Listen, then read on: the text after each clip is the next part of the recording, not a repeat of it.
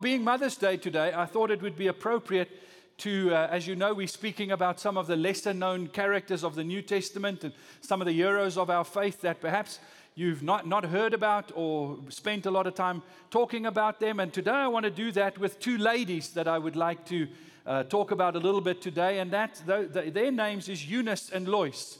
Now, some of you will know immediately who I'm talking about. Eunice and Lois was the grandmother and mother of Timothy, of whom we know a bit more in the scripture. And this family became a family that that had quite a good relationship with, and that he loved and appreciated very much, particularly because of what Timothy meant to him in his life. And I'd like to go to 2 Timothy 1, and from verse 2 to 5, and these are the verses where Lois and Eunice's names are mentioned, and we hear a little bit about who they are and their legacy, the story and how they contributed to the overall story of the New Testament. So if you'll join with me, 2 Timothy 1, verse 2. I've got the right one. I am writing to Timothy, my dear son. May God the Father and Christ Jesus our Lord give you grace, mercy, and peace. Timothy, I thank God for you, the God I serve with a clear conscience, just as my ancestors did. Night and day I constantly remember you in my prayers. I long to see you again, for I remember your tears as we parted. And I will be filled with joy when we are together again. I remember your genuine faith, for you share the faith that first filled your grandmother Lois and your mother Eunice, and know the same faith continues strong in you. At a time, Paul was ministering in a place called Lystra, and in Lystra, he met these two ladies, and with them, their son, Timothy. And he was immediately impressed by this family's love for God, and particularly with Timothy's passion and commitment as a young person for God and for Jesus Christ. And he built a relationship with Timothy from that point on, and he started mentoring Timothy a bit. He became a protege to Paul, and later on, Paul started sending Timothy on some of missionary trips and used him to minister in different places, and until eventually Timothy became the pastor of the church in Ephesus. And we read the book of Ephesus in the New Testament. And Timothy came from a biracial family in that his father was Greek and his mother was Jewish. And as far as we know, his father never came to faith in Christ, but his mother and his grandmother did. And as Paul grew his relationship with Timothy and mentored him, Timothy became a very important person to Paul. Personally, he started ministering to Paul and serving Paul, and Paul started trusting this young man a lot in the way that he would often send Timothy to places where he couldn't go to represent him. And what Timothy seemed to have done really well is that he was content and very happy to represent Paul and not to be the first leader himself, but in a sense we talk about being the second chairperson or the second leader. So that when he went to a church to go and speak or deal with something, he would always make sure, and as Paul did with him too, that the people understood he wasn't coming to speak to them on his behalf. He was speaking on behalf of Paul. And Paul trusted him enough that he knew that when Timothy went and delivered a message, he would do it in the right way and the right message would come over. So much so that's how Timothy ended up in Ephesus, because in Ephesus problems were brewing. Some people were leading Christians astray and were teaching false doctrines and starting to question Christ and the authority of Christ. And so Paul couldn't get there himself, so he said, I'm going to send Timothy. So off he sent Timothy to the Ephesians to go and sort it out, and because he trusted Timothy, that he knew he could represent him well. We read, for instance, as Paul writes about Timothy in Philippians 2, he says, I hope in the Lord Jesus to send Timothy to you soon, for I have no one like him who will be genuinely concerned for your welfare, for they all speak their own interests, not those of Jesus Christ, but you know Timothy's proven worth. That Timothy has proven himself to be faithful. It's wonderful when you have believers like that. People that you can trust, that you know they're going to follow through on the commitments they've made. But how many of you know so often it's not the case? Even in the days of Paul. Paul was writing this about Timothy because his experience so often was that many started in the faith but didn't follow through and didn't go the distance, didn't stay to their commitments. That in the time, there were many young people and many people that grew up in the Jewish faith, that grew up with the Scripture, that were taught the Scripture and instructed in the Word, and then met Christ and received Christ and came part of the church. But so often they would wander off eventually, and their faith would dwindle and they would disappear. So to Paul, it was almost this wonderful thing to stand and to hold Timothy in contrast and to say, look at Timothy, how he has stayed the course. And as we know the story of Timothy unfolded, he stayed faithful to the Lord and to Paul right to the end. We read again how Paul encourages Timothy in his specific charge in 2 Timothy 3. From verse 14, he says the following, "But as for you, continue in what you have learned and have become convinced of, because you know those from whom you learned it, and how from infancy you have known the Holy Scripture, which are able to make you wise for salvation through faith in Christ Jesus. All Scripture is God-breathed and is useful for teaching, rebuking, correcting, and training in righteousness, so that the servant of God may be thoroughly equipped for every good work." Paul charges Timothy, he says, stay the course, remain faithful to that which you have received from your infancy, from being a child. You received the Holy Scripture. And what he was saying basically was that Timothy grew up with his mother and his grandmother teaching him the Word of God from a little age, from a young age.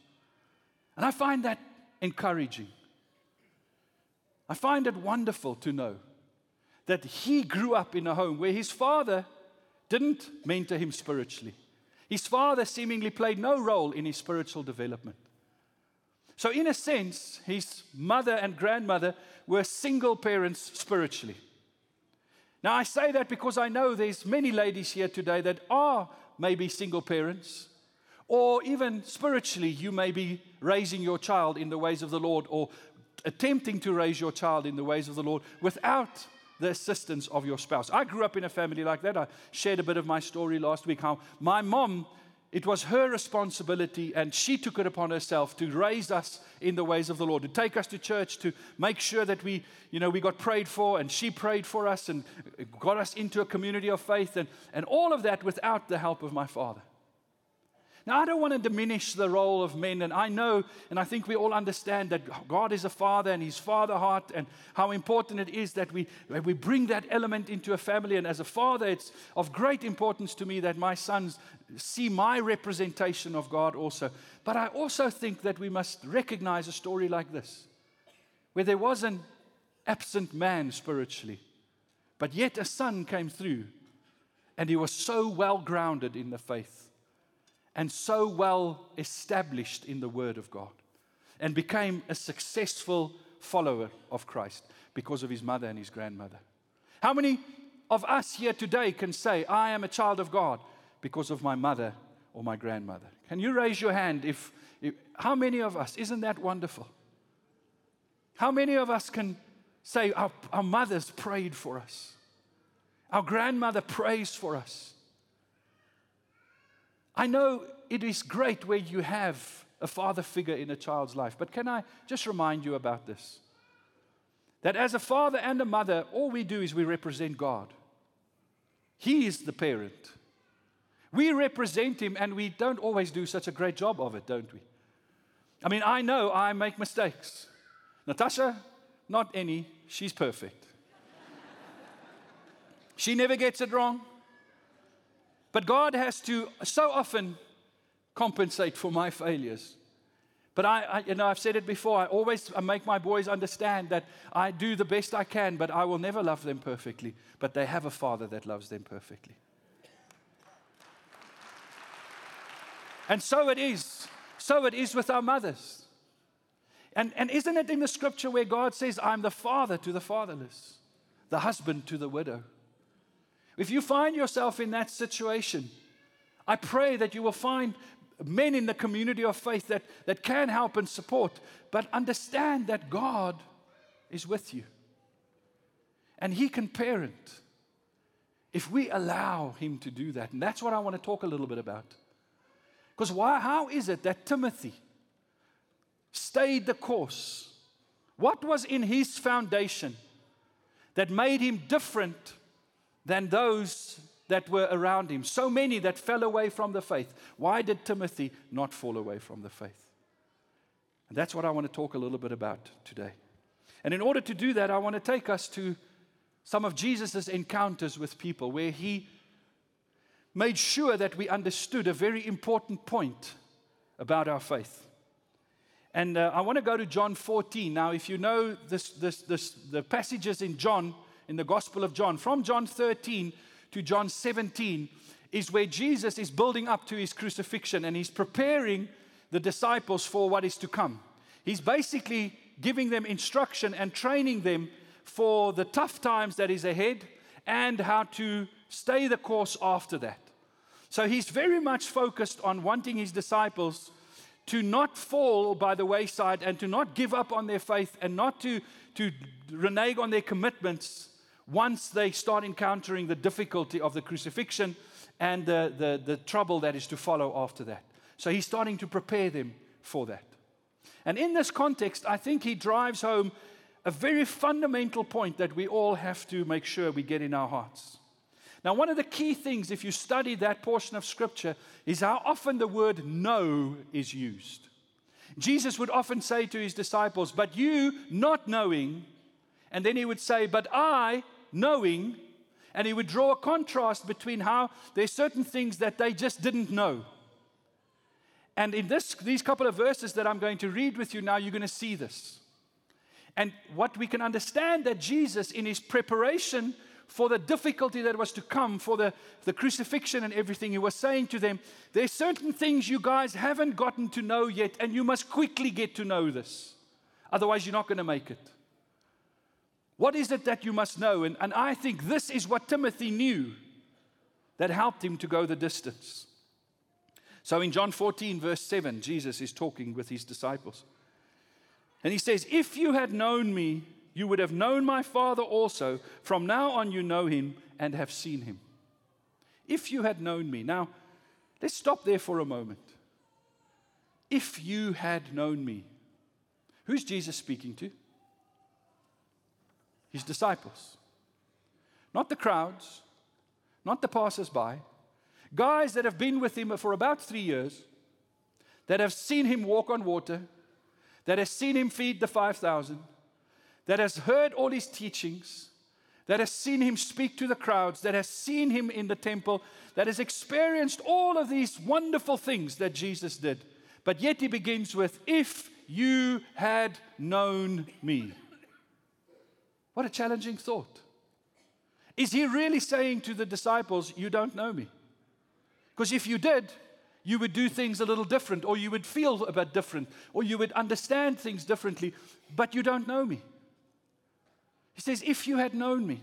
If you had known me, then you would have understood that if you see me, you see the Father. Because, why was that important for Him to say? Because He was saying that if you want to make it through this challenging time coming your way, you have to know who God is. And he's basically saying to them, if you want to know who God is, then know me and you'll know God. But they haven't made that connection yet. So Philip pipes up. He says, okay, Lord, if it's true that, all of this is going to happen and whatever, can I just ask you a favor, Lord Jesus? Can you do one thing for us? That if we get this, it'll guarantee us that we will not fall apart, that we'll make it, that we'll go through the tough times. If you can just do this one thing for us. So in verse 8, Philip said to Him, Lord, show us the Father, and it is enough for us. Just give us a vision of who God is. Give us a picture of the Father. If we can just see the Father, if we can just, have something real, something tangible, something that we can hold on to and make our own, if we can just have that, then when the difficulty comes, we'll be okay because we've got that. Does that sound like a reasonable request? Is that something that you may have asked Jesus in a context like that? Now let's read Jesus' response. Jesus said to him in verse 9, have I been so long with you, and yet you have not come to know me. Philip, do you hear the exasperation in Jesus' voice? He's like, really? Really? Is this what you're asking me now? Yet you have not come to know me.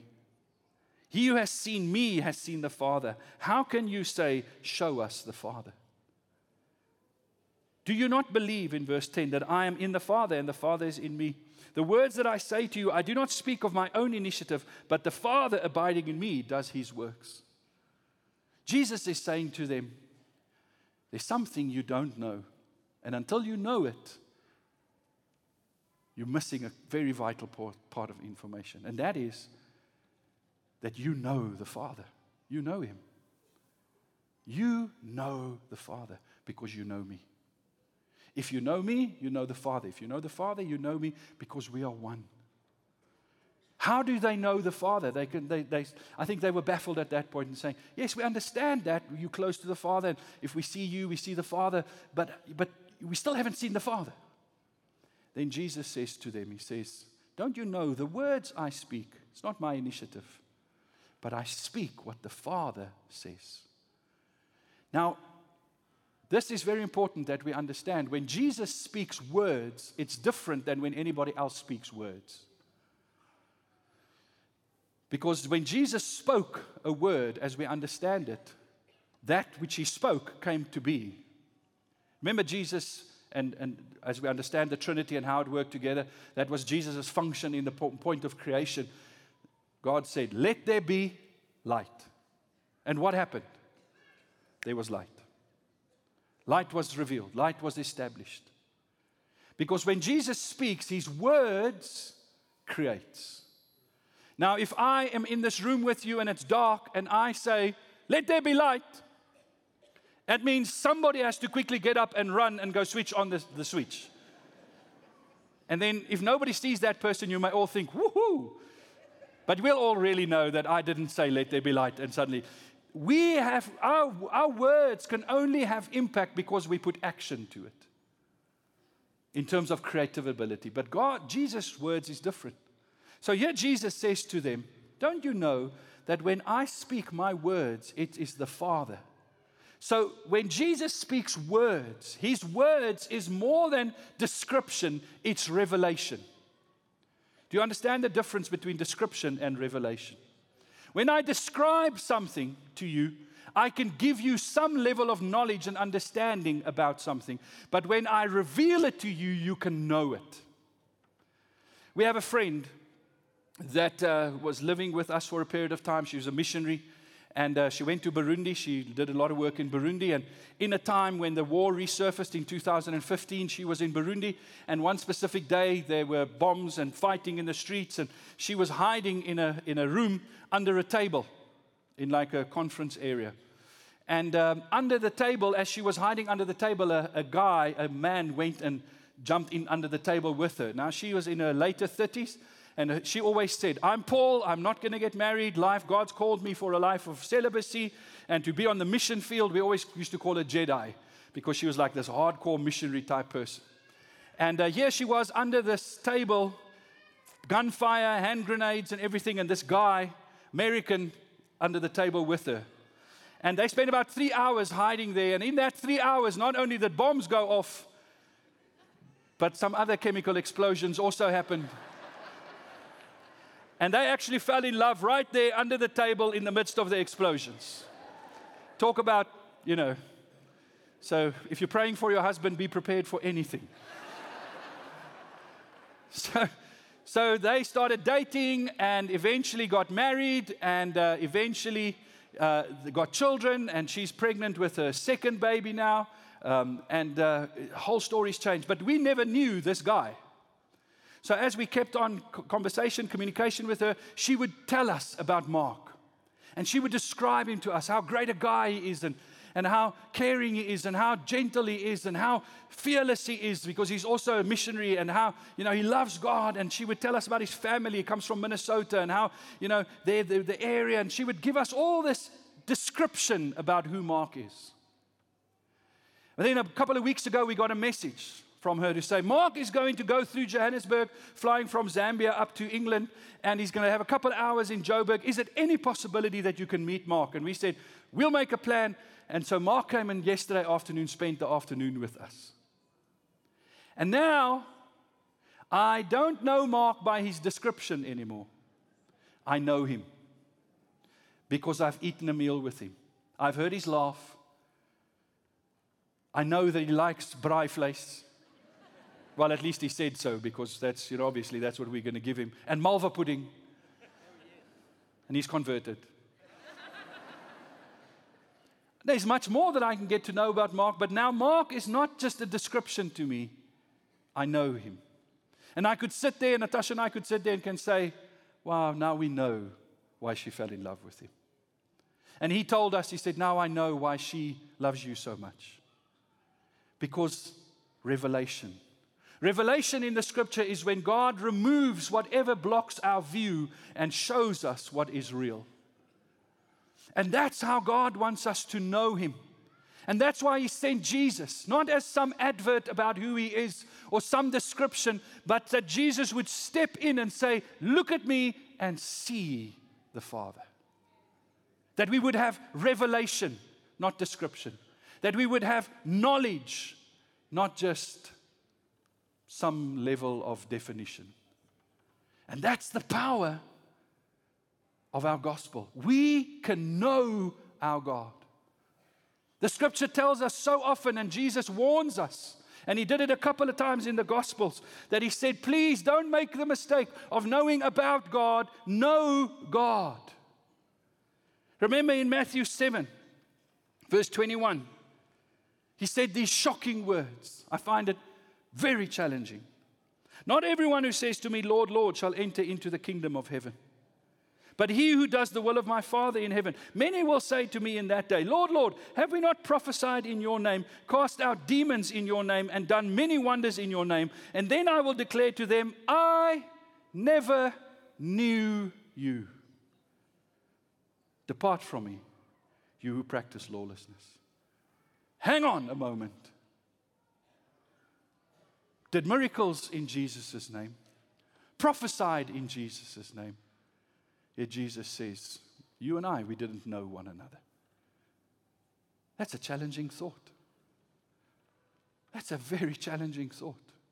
I mean, I've had a wonderful time of late where I've just heard testimony every week. I'm hearing testimony upon testimony of people that I've prayed for, people that others have prayed for. When we pray in the end here of the service for people, we've just having wonderful testimonies of God healing people, touching, providing jobs, wonderful things. Not every person we pray for, but wonderful stories. And every time I hear a story and I prayed for somebody and God healed them, I sit a little bit more upright in my chair. And I feel a little bit more spiritually confident. And I think, this must mean that I know God. I'm okay. How many of our people in our nation run after guys who do miracles and they say, they must know God? I'm not saying people that do miracles don't know God. All I'm saying is Jesus says, it's not. Don't make that connection. I find that quite challenging. So you can know enough about God that you can prophesy in his name and do miracles in his name, but you can still not know him. Woo! If that doesn't get you uncomfortable, I don't know what will. Or when Jesus said to the Pharisees, in John 5, verse 39 to 40, you search the scriptures, for in them you think you have eternal life. And these are they which testify of me, but you are not willing to come to me that you may have life. Now the message in its transliteration, and remember the message is not a biblical translation, it's somebody's interpretation of what this means. But I do think it puts it in beautiful words. It says this, you have your heads in your Bibles constantly because you think you'll find eternal life there. But you miss the forest for the trees. These scriptures are all about me. And here I am standing right before you, and you aren't willing to receive from me the life that you say you want. This is a very challenging thought. Jesus literally here says to the Pharisees, you can know the Bible. Doesn't mean you know me. Okay, I can handle the miracles one, but this one, I mean, I've studied theology. I keep on reading. I keep on wanting to make sure I understand the word. I study when I prepare for a message. Any of us, Neil and Lutolo, any of us that preach, the guys in the evening service, we take time. We take hours to study the word, to make sure that we're true to the scripture, that we're not messing about and just giving our interpretation. And we still get it wrong from time to time, but we really try. And I study the scripture. But Jesus says here, you can study the scripture and still not know me. Now, what does that mean? What does that leave me with? How then do I know Jesus? Because if I don't know Jesus, I don't know the Father. Because He's the revelation of the Father. And how does this work? But then I say, hang on. Paul writes to Timothy and he says, he says these words, because you know those from who you learned it and how from infancy you have known the Holy Scripture. Paul says, you've known the Scripture, and because you've known the Scripture, you are being faithful. So the Scripture, you must know the Scripture, but you can know the Scripture and not know God. Timothy Keller puts it like this. He says, you can know the Bible and not know God, but you cannot know God and not know the Bible. Because the Scripture is the main vehicle through whom God reveals Himself to us. It's the Scripture that testifies about who God is. Not describes God, but reveals God. So I need the Scripture in my life, but not in a way that I can study the Scripture and know the Scripture so that the Scripture describes God for me, but in a way that the Scripture reveals God to me. What is the difference between the two? And we don't have enough time. We're already over time. Please forgive me for that. But one of the things to understand, what is the difference between knowing God and knowing God, knowing about God and knowing God, is the depth of the understanding you have in terms of how you know things. There's that old saying that says, the longest distance in the world is the 6 inches from a man's head to his heart. How many of you know there's a difference between knowing something and knowing something? Now, when the Bible speaks to you, what is it aiming at? Is it aiming at your head? Or ultimately, is it aiming at your heart? Is your head important? Love the Lord your God with all your heart, soul, mind. And please, can we have more Christians that engage their mind when they pray and when they read the Scripture and engage with the things of God? We want to instruct you, and when we preach, we really try and let your mind also engage with the Scripture. But it's so that through your mind, understanding can turn into revelation in your heart, that you may know. And that's why the Scripture is not describing, it's revealing. The Scripture is more than just language. It's alive. Again, different than any other book. Just like Jesus' words is different than any other human being or person that ever walked this earth's words, so the Bible is different than any other book you'll read. Because in Hebrews 4 verse 12 it says, the Word is alive and active. How many of you know that when you read the Bible, you're reading something that's alive? That when you receive it, not just in your head, but when you receive its knowledge, it becomes alive within you and it starts transforming your life because it's alive. It's a living word. And when I draw in that word, something deeper happens in me. The Scripture in the New Testament uses the word epignosis. The root word for knowledge in the New Testament is the word gnosis, to know.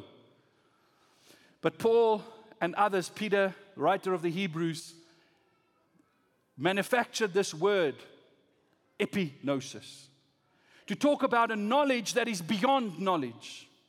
You know, the Scripture talks about knowing the mysteries of God. This is epignosis. The theologians and translators have many different ways in which they deal with this word, epignosis. One says the epignosis describes this knowing that is contrasted with gnosis, regular knowing, and marks a higher degree of intensity and energy of deeper penetration. It is when the Word of God, the truth of God, has not just penetrated your mind and the way you think, but it's penetrated your being and it's become new life inside of you. This is knowing God. Knowing. The difference in Timothy was that he didn't just know God, he knew God. His mother and his grandmother didn't just teach him the scripture, didn't just, memorize verses and how many animals went to the ark and, all the stories. They didn't just give him the knowledge of God, they imparted to him who God was. Because God was alive in them. This is what Paul refers to. That we know God. It is therefore, and I'm going to come to an end soon. It is therefore that sometimes when the Bible talks about this, it uses very sensory language about how we know God. There's many places in the scriptures. One is Psalm 34, verse 8. In Psalm 34, the writer says in verse 8, taste and see the Lord is good. What he's not saying to us is you must go taste. He's saying to us, if you know God, you will taste Him. If you know God, you will see Him and you will see by Him because He will become so real to you. How many of you have experienced knowing God to the point where you feel Him, you taste Him, you touch Him, you see Him? Not with your physical senses, but with the senses of your spirit. Do you know that your spirit, your heart, has senses? Your heart feels, your heart sees, your heart hears. When the scripture says faith comes by hearing and hearing by the word of God, it's not talking about these ears, it's talking about these ears. Hearing. Hearing, receiving revelation and knowledge of who God is. You see, every word in the scripture is true. Everything that God says is truth. It is not true because I know it. It is true. We sang this morning that song, sometimes I feel you, sometimes I don't. But this I know. I know God loves me whether I feel it or not. Amen? Whether I experience Him answering my prayers or not, I know He answers my prayers. Because I know it. But God doesn't want us just to know things because we know it. He wants us to know it because we have experienced it. And He wants us to grow in that experiential knowledge of who God is. There's a point where your objective truth must become your subjective truth, where you say, I know God is good, but I know God is good. So when the psalmist writes like this, he's calling back memories for us to say, remember when you tasted God. Remember that time that you felt everything was falling apart. Life was coming to an end. You lost a loved one. It was so hard. Remember in that time how you tasted, even in that space, the Lord's goodness. That's the difference between those of us that go the distance and those that don't. Is God has become real to the place where He's more real than anything else. Where we know Him more than what we know anything else. More than what we know, the pain and the struggle and the wrestle of this world. I know that God is good. Not just because I've read it or because somebody's described it to me or because somebody has told me their story, but because I know it by the revelation of Christ through His Word. I have come to know this. It has become my story. And not only do I know that God forgives sins, but it's become so real to me that I can forgive others. It's become my life. When I read the scripture, I'm not just reading a description, I'm reading the living Word of God. That is, who wrote the Bible? Who wrote the Bible? Trick question. Who wrote the Bible? Holy Spirit. The Holy Spirit, the scripture is God-breathed. Paul says to Timothy, it's all you need for ministry. It's the scripture because it's breathed by the Holy Spirit. So when I read the scripture that was written by the Holy Spirit and I have the Holy Spirit as a child of God, amen? Jesus said, I will give you the guide and He will guide you into all truth. So when I read the book written by the author who lives within me, wow. life happens. Knowledge takes place in me. Sometimes too hard for me to communicate to somebody else. But I know that I know that I know. Because my God is good. Worship team, will you guys join me on stage, please? God is good. God is real. I want to encourage you today. Whether you're a parent raising children in the ways of the Lord, whether you're a person that is trying to reach others and make disciples from others, God is within you. God lives within you. You have tasted and seen that the Lord is good. And when you share from that place, you are not sharing information with people. You are not describing God to people. You are revealing to people that which has always been true about who God is. God wants you to know Him. And it is possible to know Him not because of how clever you are, not because of how well read you are, how much you know and understand, but because He chose to make Himself known to you, and He gave you the Holy Spirit who will make sure that you can get to know Him. Every day the Holy Spirit is around you saying, I want you to know God, and He is sharing with you who God is. All we need to do is surrender to that, to receive that. We can know God. What an amazing thought. I'd like us all to stand this morning, and thank you for allowing me to go over time. Not that you have much of a choice in it, but I trust that you encouraged and strengthened, and I'm going to release you just now. But I think today is a great day where there may be people here that says, I do not know God. I've heard about Him, I've read about Him, others have talked to me about Him, but I don't know Him. I want to say to you today, you can know God. Can we support others that want to know the Lord today? So let us pray together. Father, I pray right now for a spirit of revelation in this place, in Jesus' name. I pray right now, Father, for the Holy Spirit to come in the way that is so amazing and that only you can do, Holy Spirit, to come and draw people near to the Father. Thank you, God, that you are not some arbitrary figment of our imagination, some thought, some hope that we hold on to, but that you are real and that we can really know you. Thank you for the Word, that we can know the Word, and through the Word we can know you. But you are our pursuit, Lord. You are the one we love. You are the one we need. If today is a day where you say, I want to know God, I'm going to ask you right now to pick up your belongings and just to come to the front. Our pastoral team's here, and they want to pray with you and just help you to meet God. So come right now. I'm going to ask you to come, and before I release the congregation, please come. Don't miss this opportunity. If Jesus is knocking at the door of your heart today, say, Lord, I want to know you. I don't want to live another day without this amazing privilege of knowing God. I don't want to wonder. I want to know. Come and let God meet with you.